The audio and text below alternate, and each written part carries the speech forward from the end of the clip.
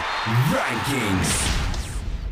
Time for another TPO Rankings daily briefing, a quick recap of Australian football news. Sydney FC have signed former Ajax captain Siem de Jong on a season-long loan. The 4-time Eredivisie winner and 6-time Netherlands international was announced as the club's marquee signing on Thursday. It comes 4 years after de Jong came up against the Sky Blues in Newcastle United's tour of New Zealand. The attacking midfielder moved to Newcastle United in 2014, but an injury-ravaged time on the Tyneside saw him return to the Netherlands on loan with PSV Eindhoven. De Jong is a product of the Ajax Academy and has scored 67 goals in 209 Eredivisie appearances. Just weeks after PSV signed Trent Sainsbury, reports emerged on Wednesday night that fellow Socceroos defender Aziz Behich is set to join him at the Dutch club. beIN Sports said that PSV had agreed a €4 million fee to sign Behich from his Turkish club. A new dawn in Australian football is beckoning after proposed governance reforms were rubber-stamped by FIFA, sounding the death knell for outgoing FFA chairman Steve Lowy and his board. Lowy and his board are strongly opposed to the changes, but FIFA have endorsed the recommendations of the Congress Review Working Group. If the working group's recommendations are not passed, FIFA could potentially suspend Australia from international football until the situation is resolved. If they are passed, it would pave the way for a new-look FFA board to take over the running of the sport in November. That's all of the news for today. We'll catch you tomorrow.